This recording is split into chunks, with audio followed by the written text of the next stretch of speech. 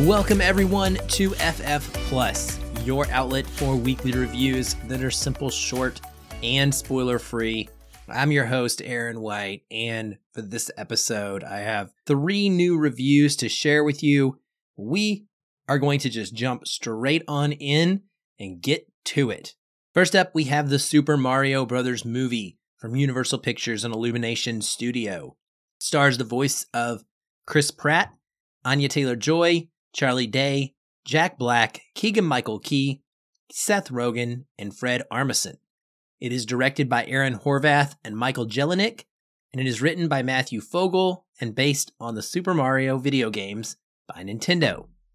Music is composed by Brian Tyler and Koji Kondo, the original composer for the first Mario games and much of the series, as well as the Legend of Zelda series. The movie runs 92 minutes and is rated PG for action and mild violence. What's it about? A Brooklyn plumber named Mario travels through the Mushroom Kingdom with a princess named Peach and an anthropomorphic mushroom named Toad to find Mario's brother Luigi and to save the world from a ruthless fire-breathing Koopa named Bowser.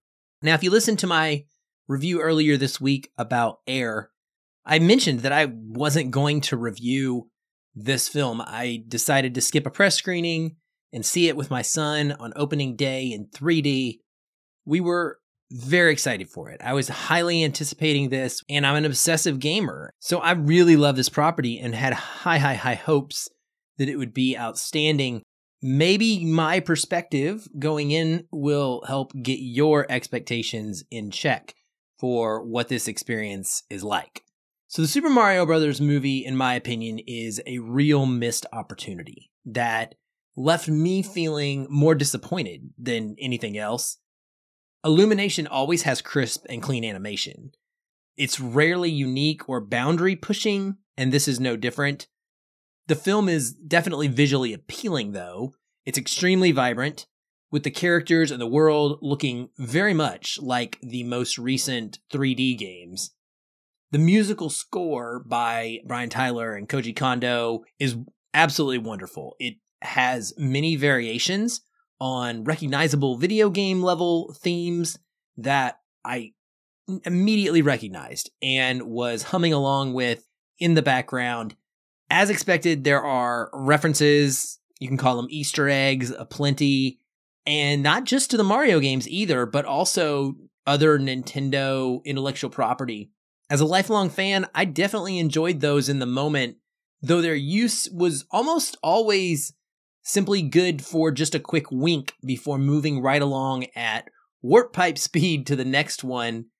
My favorite sequences were a couple of platforming scenes. One of them was 2D, one of them was 3D. The crew picking their carts and then heading out onto Rainbow Road.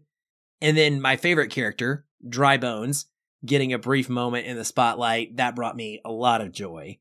Unfortunately, for folks that did watch the trailers, I found that there is very little new in the way of big surprises. And while I enjoyed seeing representations of several famous Mario lands, I really hated how brief each visit was. And I just kept wishing that we had stayed there longer and gotten to experience them and learn about them more. The plot and the characters are where this movie completely fails. It is clear that the target audience was young kids, and that's fine. They'll enjoy this. Many adults will enjoy this too, but adults have to take the kids to the movies, and so you need to serve both audiences to some extent. Even elementary-aged kids, I feel, and somewhat younger, deserve and are capable of appreciating so much more story than this film has to offer. I know that there is much debate to be had about whether a game with no story, like the Mario series, needs a movie adaptation to have one to be successful. But you can firmly put me in the camp that yes, it absolutely does.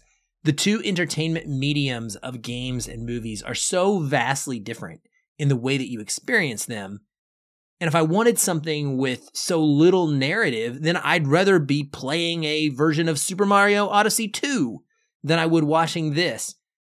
The setup amounts to a rescue mission of Luigi, who hardly factors into the adventure at all once they get to the Mushroom Kingdom. That coincides with Peach trying to stop Bowser because he is going to destroy her world, the Mushroom Kingdom, and a whole bunch of other ones too, unless she marries him. Does that make him an incel? I kind of think it does. That one sentence summary is literally as deep as the story gets explored, and I found that to be a total shame. Characterizations are also Paper Mario thin. No one is particularly interesting or memorable, unlike, say, Sonic, by comparison, who was treated in his movie like a character that was going to have depth. He had a personality. He went on an emotional journey. He had interesting relationships, and he had a full arc. None of that happens in this movie. Peach and Bowser do have some personality at least, and the voice performances by Anya Taylor-Joy and Jack Black absolutely rock. The latter's musical ballads especially are an absolute treat. But the rest of the group is annoying at worst. I'm looking at you, Seth Rogen, and tolerable at best. One quick note about that too, before you get outraged over Chris Pratt's lack of an Italian accent, that's actually intentional. So I would say that's the fault of the writers. It's explained in the opening section of the film when we first learn who the brothers are and see what their life in Brooklyn, New York is all about before they get magically whisked away to the Mushroom Kingdom. You're, of course, absolutely free not to like his accent. I know that I personally did miss Charles Martinet's iconic sound for sure, but just know that it isn't Pratt necessarily being incapable of doing an Italian accent or making the choice not to. It's the writers. It's how the story is being told. His character isn't supposed to speak like that. But yeah, there's simply no depth in the personalities or the relationships beyond the barest of video game traits we already knew about each of these characters. This movie is a hollow transference of animation from a world which you are used to interacting with into one that you just passively observe. Sure, they flip the most basic of scripts by instead of having Mario rescuing the princess, they make Peach a badass leader who is part of the team. But aside from that, there is just no innovative explanation about anything in this crazy world. Like, tell us why power-ups exist and how they work. Or why the power star that Bowser is after is so powerful. What makes it this special item in this universe?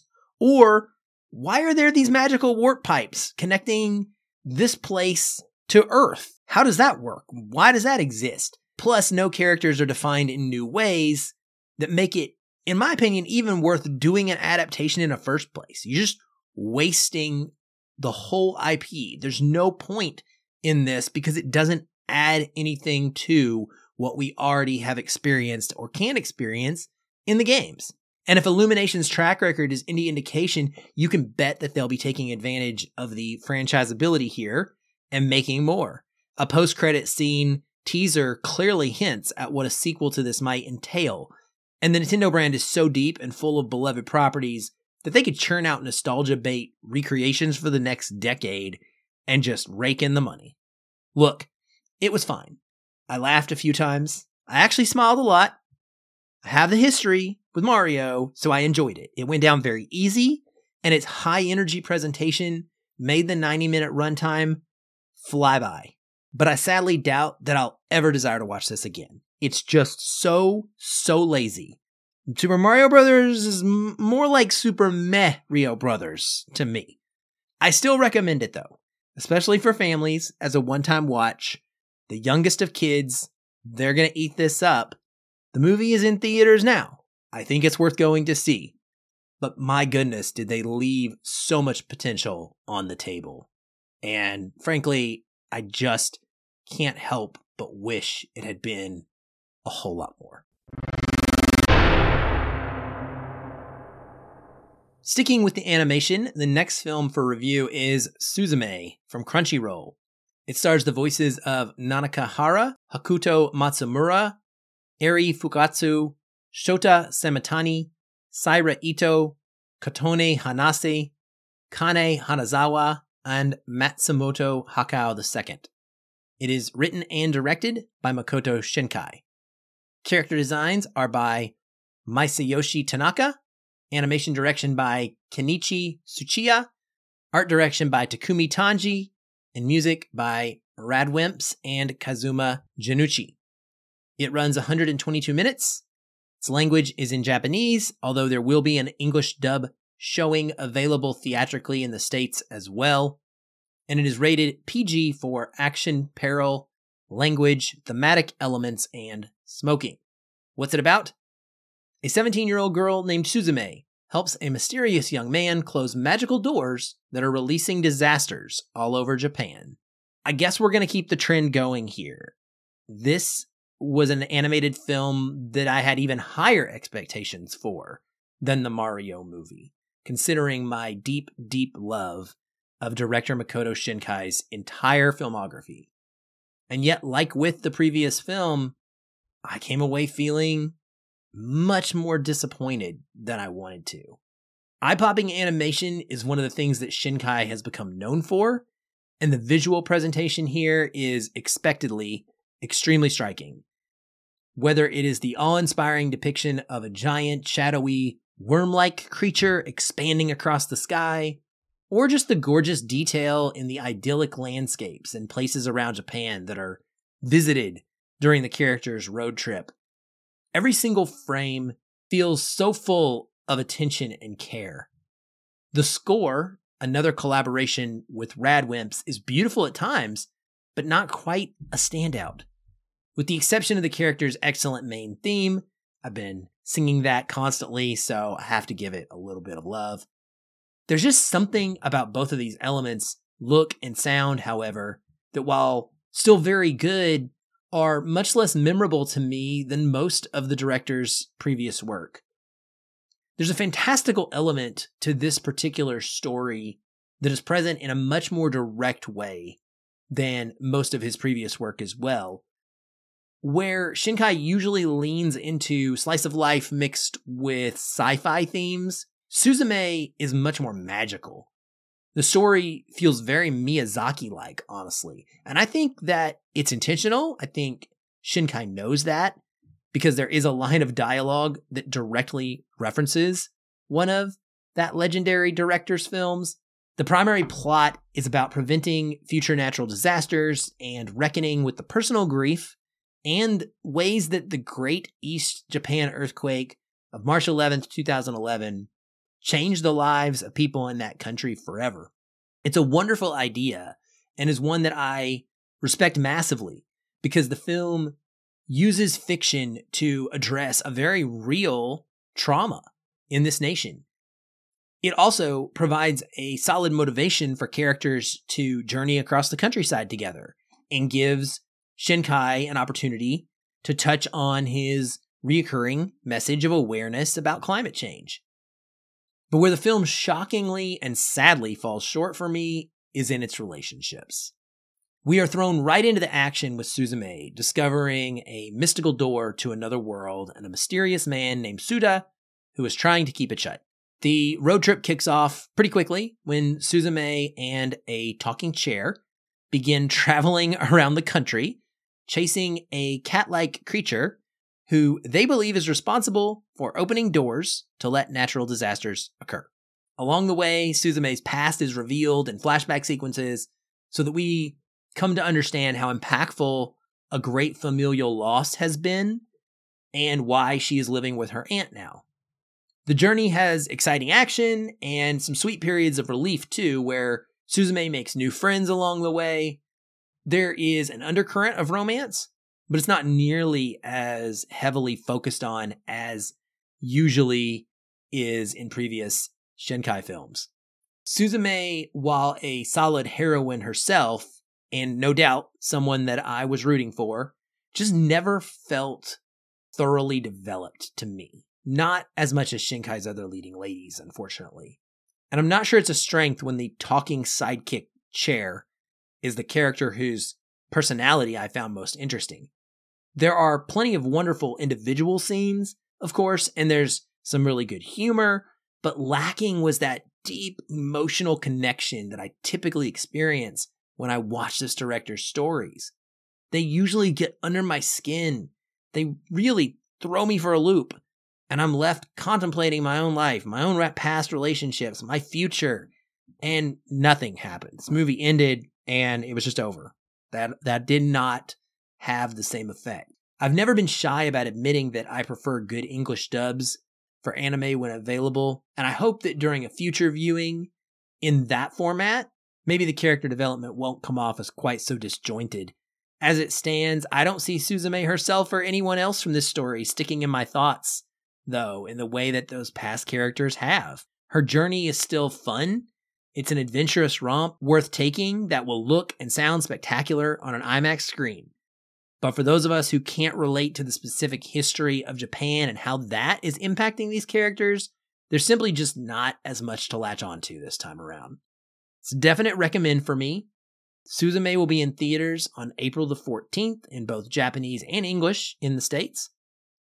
But this is lower tier Shinkai. It's still very good, even though it's lower tier Shinkai, and it's still desirable compared to most studio animation. So I highly recommend it, but this is not as good as Your Name. It is not as good as Weathering with You. It is not as good at 5 centimeters per second. It's not as good as almost everything else that the director has made, and I'm a little sad about that. Last film we have to talk about is How to Blow Up a Pipeline from Neon. It stars Christine Froseth, Lucas Gage, Forrest Goodluck, Sasha Lane, Jamie Lawson, Marcus Scribner, Jake Weary, and Irene Bedard. It is directed by Daniel Goldhaber. It is written by Ariella Bearer, Jordan Soule, and Daniel Goldhaber, and it is based on the nonfiction book How to Blow Up a Pipeline by Andreas Malm. Cinematography is by Tahila Di Castro. Music is by Gavin Brivik. It runs 104 minutes and is rated R for language throughout and some drug use. What's it about? A crew of environmental activists plot a daring plan to disrupt an oil pipeline. Man, what a riveting eco-thriller this is.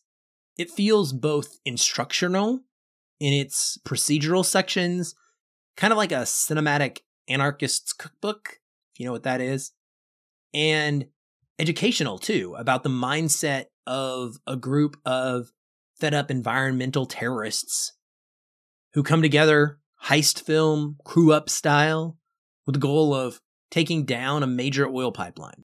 Everyone has their own motivations, but their end goal is the same. Sochi is the person who has learned all about the industry's impact on communities and become obsessed with saving the world via bold action. Sean has tried his hands at spreading truth through movie making and feels that he's reached a point where no impact is had. Theo has cancer, likely from living so close to a chemical plant, and her romantic partner, Alicia, seems to be in the group due more just to support her lover than her own ideals. Michael, my favorite of the bunch, is a Native American young man, tired of having his land and people abused, tired of having his mom tell him to just take a conservative approach. He's the bomb-building mastermind of the gang, and he learned everything he needs to know on YouTube. Then there's Rowan and Logan, a couple of activists who seem to get off on the risk and who factor into one of the film's interesting late surprises significantly. And then lastly, we have Dwayne, a struggling father and husband whose land was taken from him, eminent domain style, when the pipeline was being built there in Texas. His fury resonates the strongest of all for me personally. All of the performances are outstanding and fully believable. A few actors may be recognizable, but there's no real star power here, and that's a good thing, because it never takes you out of the moment. It's very grounded, and that lends itself to an almost non-fiction-like feeling as the events are unfolding. There's not much time spent on debating the ethics of what is going to go down, since we drop in after everyone is already on board with the plan. There is one standout conversation among the group where they briefly discuss the consequences of their actions on themselves and the people they are trying to protect, whether or not they should be deemed terrorists, and how they'll be remembered. But the story is framed more like a call to action or dramatized cinematic manifesto. These activists are refreshingly portrayed as fully realized human beings, and not just nameless villains or troublemakers. Each of them has a backstory revealed through very strong flashback sequences, and as mentioned above, they each have their own unique and powerful reason for being radicalized to this point of action. You could almost mistake director Daniel Goldhaber for the Safdie brothers, with how highly intense the film is throughout. The anxiety within the group is palpable at all times, and it is relayed through exceptionally tight editing and an energetic electronic score that features resounding bass, the constant rumble of which has you attuned to the risky situation throughout the story and always on edge, anticipating the inevitable coming explosion. It's an undeniably entertaining and propulsive movie, as well as one that is sure to make you think. I really appreciated this viewpoint of environmental concerns from the perspective of a storyteller who is clearly convinced that this is the only way to bring about necessary change, and who honestly seems utterly uninterested in crafting a deeply conversational piece that accounts for, quote, both sides of the issue. As the story wraps up, the message is clear, and one has to honestly wonder just what seeing this might do to someone who is already wavering on the edge of taking action themselves. It's a doozy. This movie is a strong recommend from me, though. How to Blow Up a Pipeline. It's available in theaters now, and it is one of my favorite films of the year so far. It took me on just a gripping ride from start to finish. I cared about the characters. I never quite knew whether I wanted them to succeed or not, but I understood their reasons, and I understood the cost as well. And it just really stuck with me after seeing it, got underneath my skin, didn't want to watch anything else, didn't want to play any video games, just kind of wanted to sit with it. And I love movies that do that. I recommend seeing this with someone. It's the kind of film that you're going to want to have a conversation about afterwards. Plan ahead. Go out to dinner after you see this movie, or go get some drinks and just talk about it. Talk about your experience and your feelings with what you saw. It's not just entertainment. It does have a message. Political activism, but not in an off-putting way like so many movies can be. I think this is a powerful film. And yeah, again, strong recommend from me.